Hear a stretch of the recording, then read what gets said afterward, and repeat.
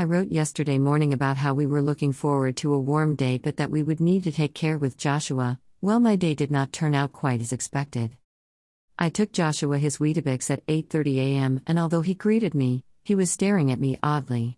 He ate his breakfast in bed greedily, but kept having absences as he ate, disappearing in and out, staring and going still in between mouthfuls. I went downstairs to wash up his cereal bowl, telling him that he could have another 10 minutes in bed. But from downstairs, I heard a thud and he had fallen out of bed onto the carpeted floor below. He had soiled himself, which latterly has become the precursor to seizures, so I helped him up and began changing him, but while standing up to be cleaned up, the full seizures took hold. So I was juggling baby wipes, a lot of mess and a young man who was trying to fall over again. I hurriedly got him as clean as I could, before allowing him back into his bed, just in a nappy. My heart sank, knowing that my planned Friday was running out of control, and I rang daycare to warn them that we would be coming in late or potentially, not at all. They were understanding and sympathetic and we agreed that, even if he did make it in, that swimming might not be the best idea after all. I returned to his room where the seizures had stopped but he was worn out and wanted to go back to sleep, so I let him do what he needed to do. I left him in peace but made regular visits to his bedroom to check on him and watched him from downstairs on our baby monitor. I busied myself clearing out 2 kitchen cupboards. For weeks now things in my baking cupboard have been falling out when I open the doors, so that was very satisfying. When Joshua was still fast asleep at 11, I called daycare back and explained that he would sadly not be coming in. They wished him well but sounded as disappointed as I was. I took the dogs outside and I hung the washing out in the garden, so I saw something of the heat wave, although with us all morning it was muggy, as it was cloudy yet warm but we did not see any blue skies until the afternoon. I had been outside and when I came back in, a fully naked Joshua was standing in the snug. He had shed his nappy and had been looking for me. He enjoyed some toast then lay down on the settee to watch Nemo in his den.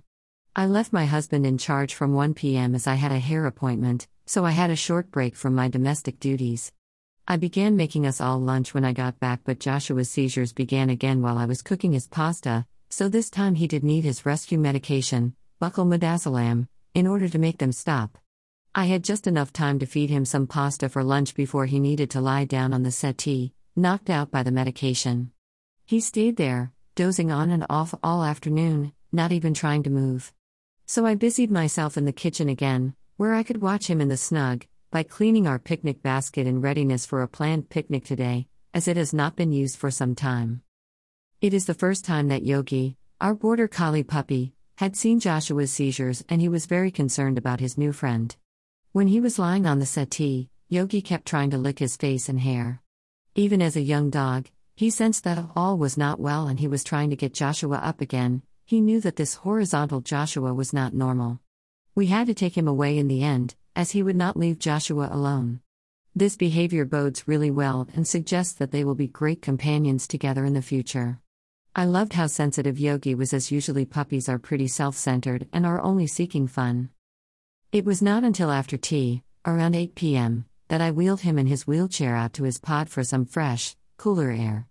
Joshua seemed happy to see more than just the settee and said thank you in a little voice when we got to the pod.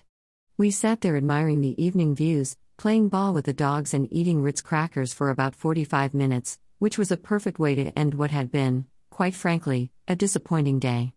You would not be able to tell from Joshua's face in this photograph of him at the pod, that he had endured such a dismal day, feeling unwell. His face shone like the sunshine and that is one of the many reasons why I love him. He does not let a small thing like epilepsy break his spirit or spoil his fun.